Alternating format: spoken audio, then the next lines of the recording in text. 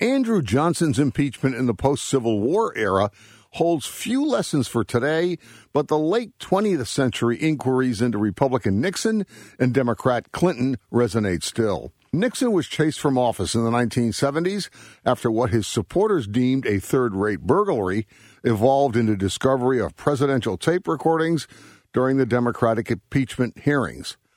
The tapes lifted the curtain on a president who sounded more like a foul-mouthed organized crime don than a man elected twice to the nation's highest office. The final nail in the president's Watergate coffin was hammered by Rhode Islander Jack White, then a Providence Journal reporter who discovered that the president was a common tax cheat. Nixon resigned after top Senate Republicans, including conservative Barry Goldwater, the GOP 1964 presidential nominee, trekked to the White House and told Nixon that support had crumbled within his own party. In the 1990s, Republicans went after Clinton. His crime did not involve putting national security at risk. It was lying about an extramarital affair with a young intern. Clinton's lies were widely seen as an abuse of power and an attempt to save his marriage. He was impeached by the House, but the Senate declined to convict him. Some Republican senators, including Rhode Island's John Chafee, voted against Clinton's conviction. In an era of economic growth, Clinton's job approval ratings stayed high. The Trump impeachment unfolds in a far different environment. Nixon and Clinton were both in their second terms and could never run again for the White House. Trump is the first modern president to be impeached in his first term. Indeed, he's running for re-election at the same time evidence against him unspools in televised House hearings. So voters of all stripes have no precedents or roadmaps to follow this time. The other seismic difference is the vortex of social media and Trump's embrace of the Twitterverse, which allows the president to tweet and slam witnesses in real time.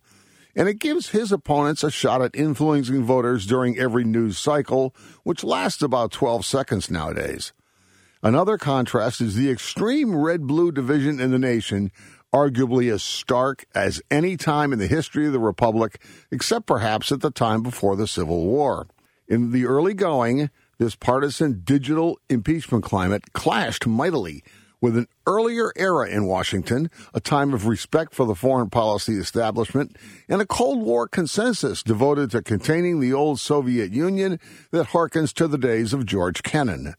Old Washington was on display on the first day of the impeachment. The proceedings pitted serious, self-effacing diplomats and sober State Department hands against Trump House supporters who did little to answer the specific charges that the president corrupted foreign policy to dig up dirt on former Vice President Joe Biden's family. So far, Trump's Republican strategy has been to lambaste the hearings as something between a hoax and a witch hunt.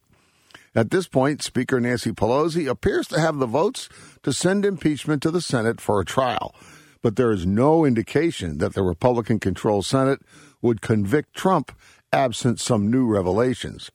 So if the proceedings roll along as predicted, Trump gets impeached but gets off in the Senate. This sends the entire matter back to the bedrock of democracy, the voters. We'll find out during the campaign if voters consider Trump a cancer on the Constitution's checks and balances, or whether they view impeachment as more inside the Beltway histrionics.